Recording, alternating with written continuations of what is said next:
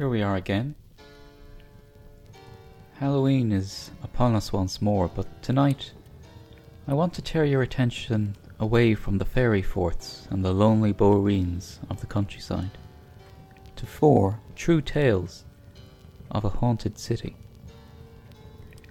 Tell me, how well do you know Dublin? I don't mean the sullen grandeur of its wide grey streets. I mean the dark and scurrilous whispers of its history. The tall tales and the small tragedies that lie thick on the city like layers of dust. Of course, Dublin, great and small, had no better chronicler than James Joyce. And before we plunge into the city's dark corners, I want to tell you a story about a very strange conversation with Joyce himself. A conversation that took place almost 30 years after his death. On the 13th of January 1970, 29 years to the day since Joyce's death, 2 Dublin men, a Kerry man, a Waterford man and an Englishman walked into a Dublin reading room well after midnight. They put a single glass on the round table. Sounds like the setup to a joke, but if so, it was a joke that was about to turn very, very dark. In fact, to call these students men was something of a stretch. They were each 18 years old, in their final year at a Dublin boarding school, and all ardent admirers and scholars of Joyce's work. But tonight, their aim was to commune not just with Joyce's works, but with his very soul. The 5 settled nervously around the reading room table. They placed slips of paper with the letters of the alphabet around its edges, and they put the glass tumbler in the middle. The students then placed a finger each on the rim of the glass and waited to feel it move, to feel it channel the spirit of their idol. Occasionally they chanted his name.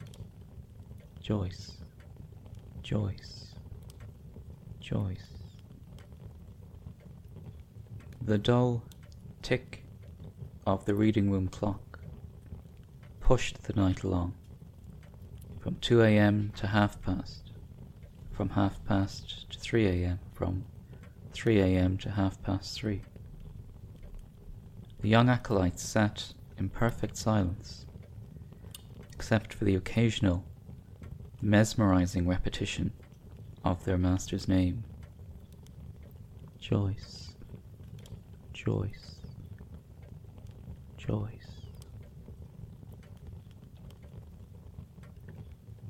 The weary students jolted to life as the glass suddenly lurched towards the Englishman, St. John.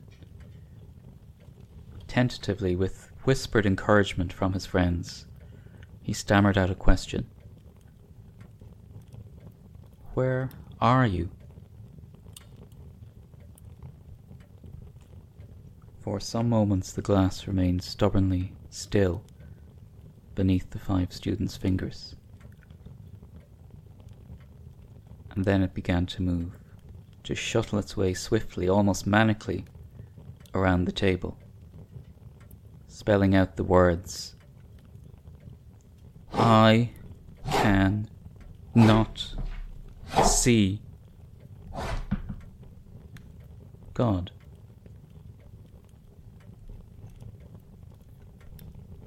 For a minute or two, no one said a word. Then St. John plucked up the courage to ask another question. "What have you to say to us?" Within seconds the glass was in motion again, scraping across the table to spell out the message, "Say nothing of this to anyone. Again, silence fell over the reading room. A silence broken by the glass moving again, this time unprompted by any question. I like you. St. John's bewildered friends silently urged him to ask another question, but as he opened his mouth to speak, something happened that would haunt the students for decades. The glass began to rise under its own power, slipping free of their fingers as it climbed until it was levitating 1.5 feet above the table. And then it dropped. Suddenly, without warning, it fell to the table and rolled onto the floor, without a chip or a crack appearing on its surface.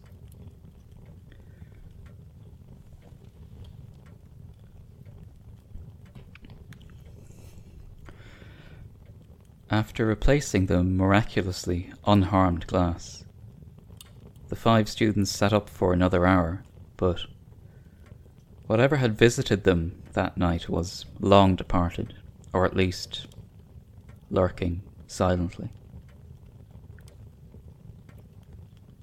Around 5 o'clock, the shaken students decided to call it a night. For years afterwards, the students tried to make sense of their experiences that night by asking one another who had really pushed the glass, who had really made it levitate, how was the trick done? But in all the years that followed, as they grew to responsible men with very respectable careers, none of them ever owned up to having done it. And each of the men was left to wonder if, just maybe, they had touched the damned soul of James Joyce himself.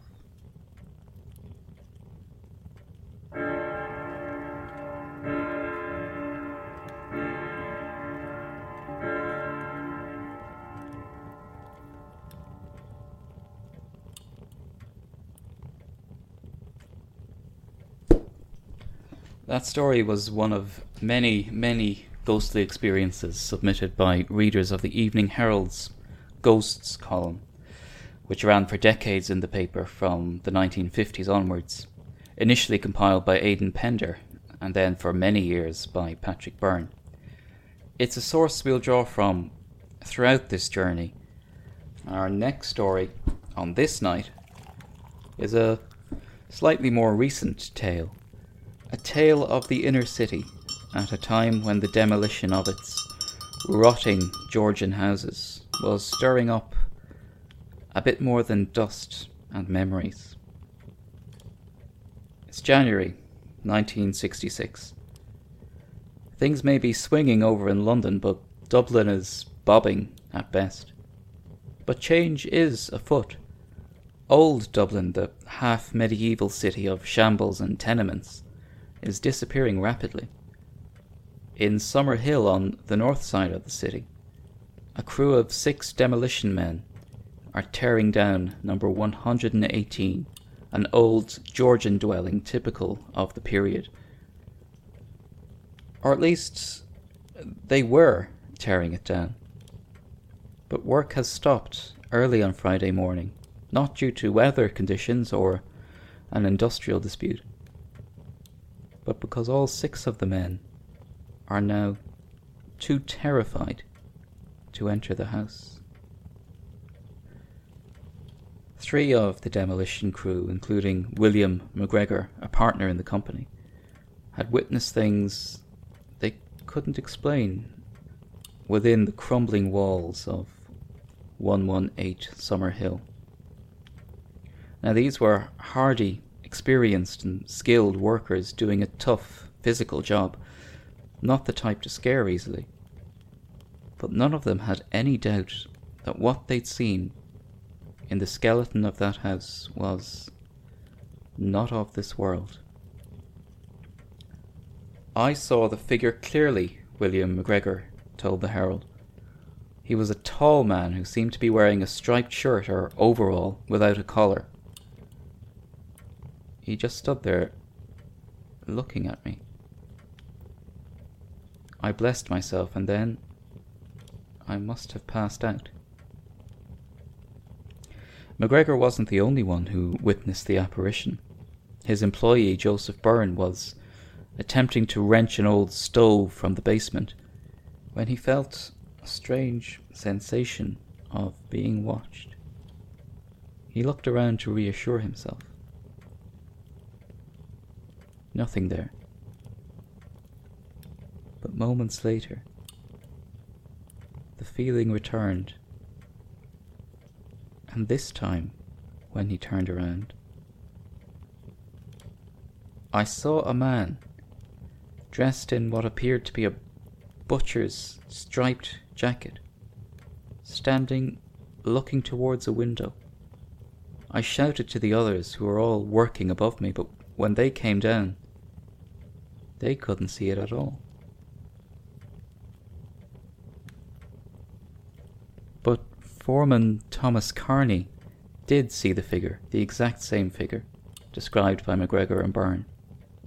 A man in a striped garment with something, a napkin or a towel, wrapped around his neck.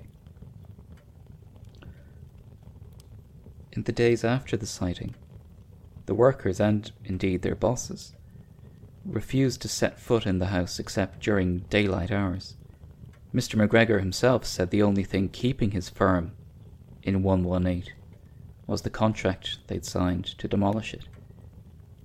Above all, the men would not, under any circumstances, venture into the basement, where a strange mural had been uncovered by the demolition work. The story featured on the front pages of the national newspapers, and as word spread throughout the city, local youths embarked on their own impromptu ghost hunts. On the night of the first reports, a gang of teenagers laid siege to the house, brandishing a large improvised crucifix and daring the apparition to show itself, to come out for a straightener. It didn't.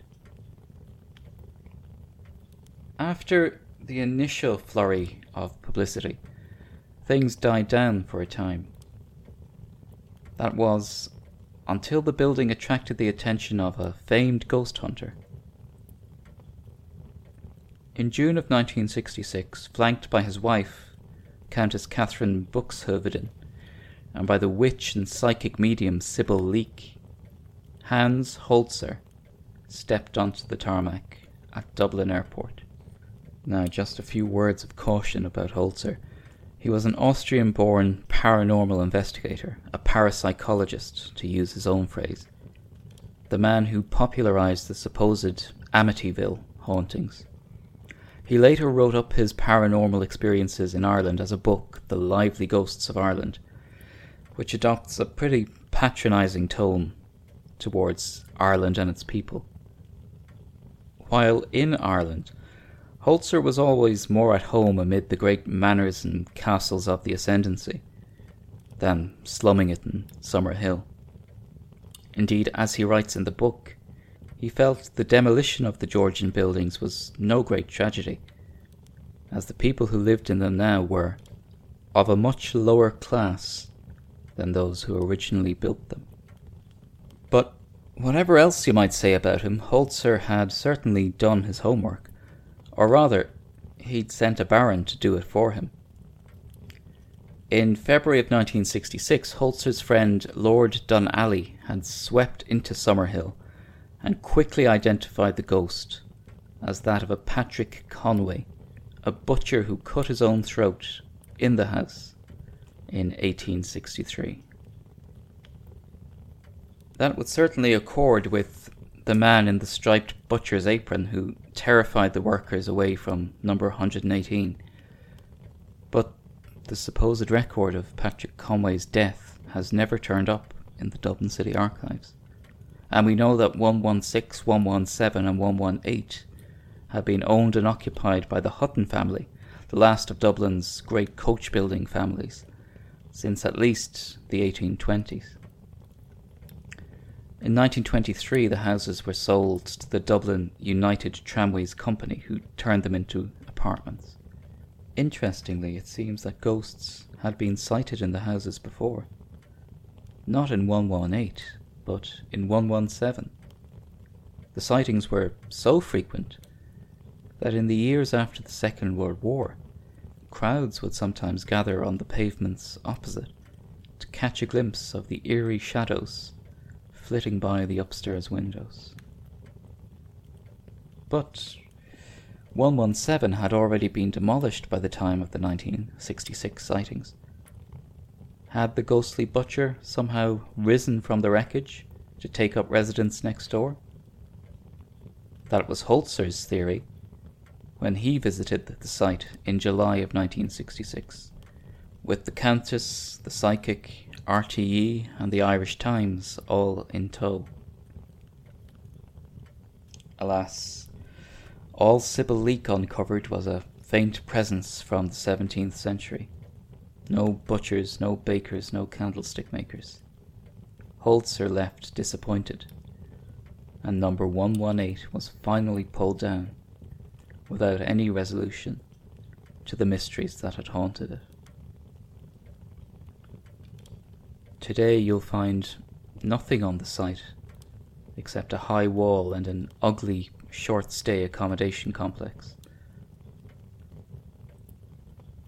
But the older residents I spoke to, who live in the houses opposite and who remember the ghost craze of the 1960s, they do insist that on still nights when the street is deserted and the roar of the traffic subsides for a moment, you can sometimes still hear the scrape of metal across the concrete, a noise that sounds a lot like someone dragging a butcher's cleaver across the pavements of Summerhill. 4 years after the events in Summerhill, residents on the other side of the city began to experience strange and disturbing phenomena. Again, this was the kind of event that wouldn't have impressed Hans Holzer too much, since it took place in a block of flats in the working class community of Rialto. But it did terrify the residents of 37 to 42. It baffled the police. It required the sort of intervention that would become the stuff of horror cinema just a few years later. Early October 1970. The first whispers of winter carry the curling leaves through Rialto. But it's another sound that catches locals' attention. It begins as a light tapping, the sort of noise you might put down to faulty plumbing or heating pipes cranking to life again after an idle summer.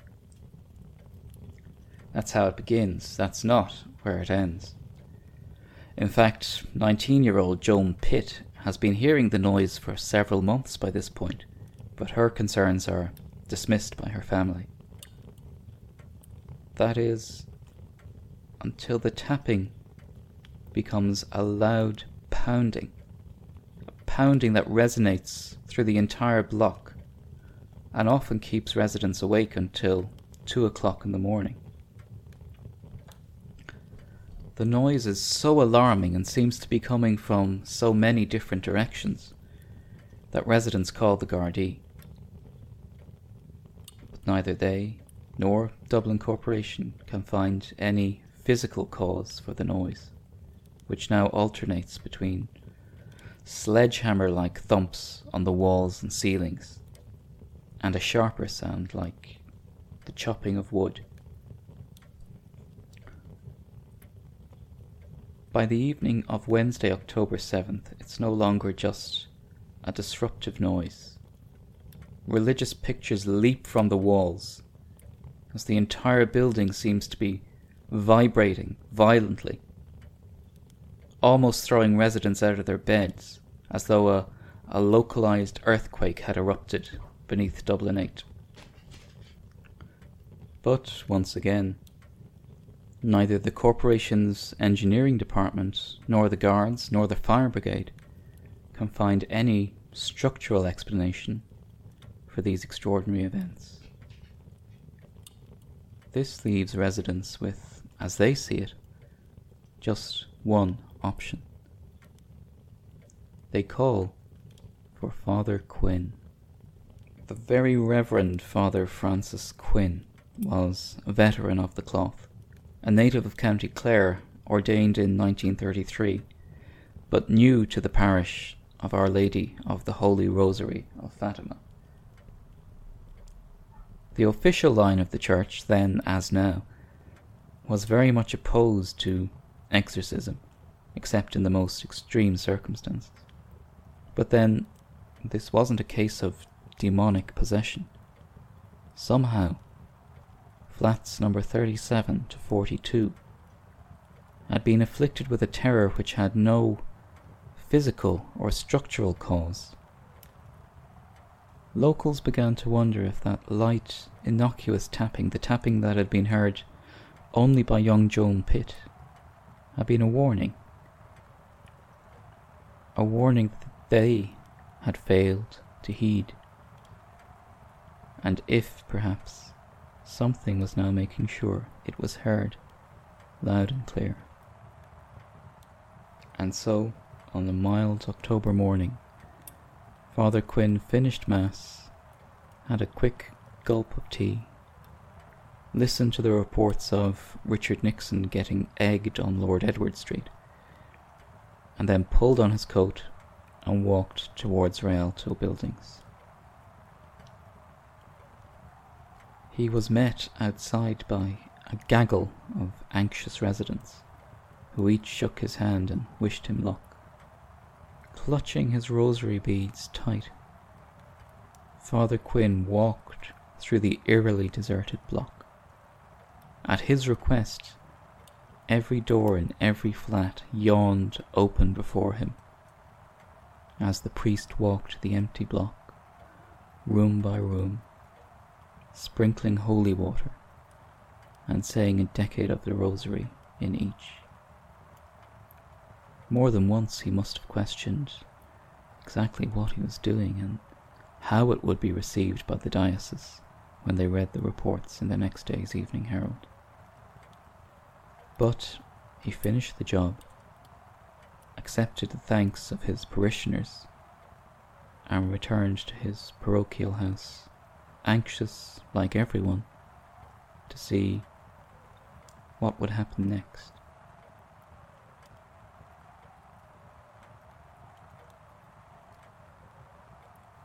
What did happen next?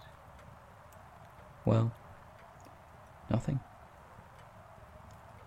After Father Quinn's intervention, the noises and the shaking simply stopped. But now residents were more convinced than ever that their troubles were supernatural in origin. After all, what sort of engineering fault is solved by holy water? "We haven't heard a thing since the parish priest blessed the place," a beaming Edward Doyle, the oldest resident of the buildings, told the Herald. "It's all over," he declared with obvious relief and delight. And so it seems to have been. No more is heard from the spectre of the Rialto flats. Today the Luas jangles past the place where, for a few short weeks in October of 1970, ordinary people lived in terror of the bumps in the night. Now, time for one last eerie tale of Dublin's past this Halloween. This one is slightly more rarefied from a class of society that would have impressed even Hans Holzer. And if the ghost is not the most terrifying in the annals of the city, then it's surely the most talkative. Now, this tale is taken from the book True Irish Ghost Stories, compiled in 1914 by St. John D. Seymour and his friend Harry L. Nelligan, also known as District Inspector Henry Lancelot Nelligan of the Royal Irish Constabulary.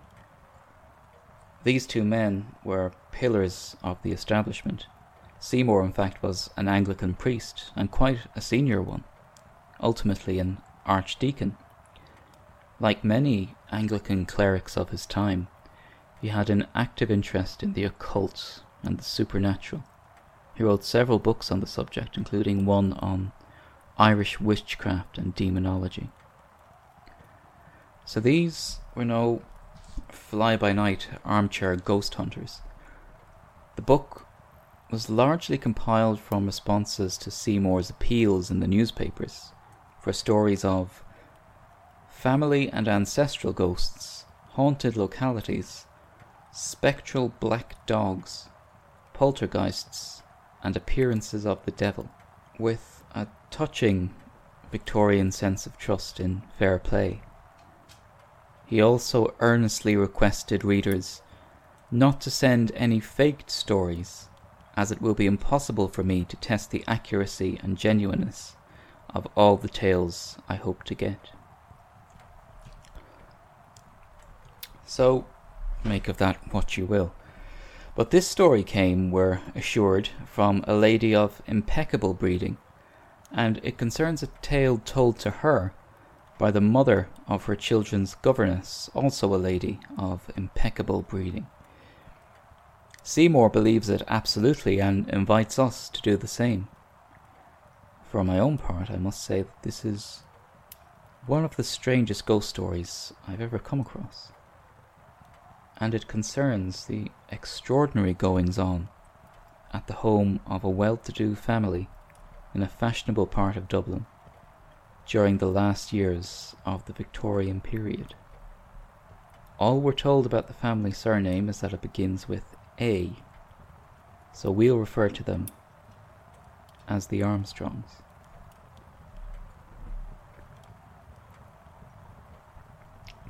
It began, as so many ghost stories do, with strange noises in the night, bumps and thumps in the lobby, while everyone was tucked up in bed. But this was no slow-burning tale of dread. The ghost would waste no time in making itself known. The family came to know the ghost as Corny. Why Corny? Well, because that's what he called himself. You see, Corny didn't communicate through raps and taps and Ouija boards. His voice, which was described as sounding as though it came through an empty barrel, was heard loud and clear, coming from the coal cellar beneath the kitchen. Corny would constantly interject in conversations. He would freely engage in dialogue with the family and their servants. The servants slept in the kitchen and were naturally terrified of sharing their sleeping quarters with a ghost. So much so that the Armstrongs eventually agreed to move their press bed upstairs, turning the order of the Victorian household on its head, only for Corny to materialise there too. He scoffed at the servants and told them that, while he might live in the kitchen, he had the run of the house.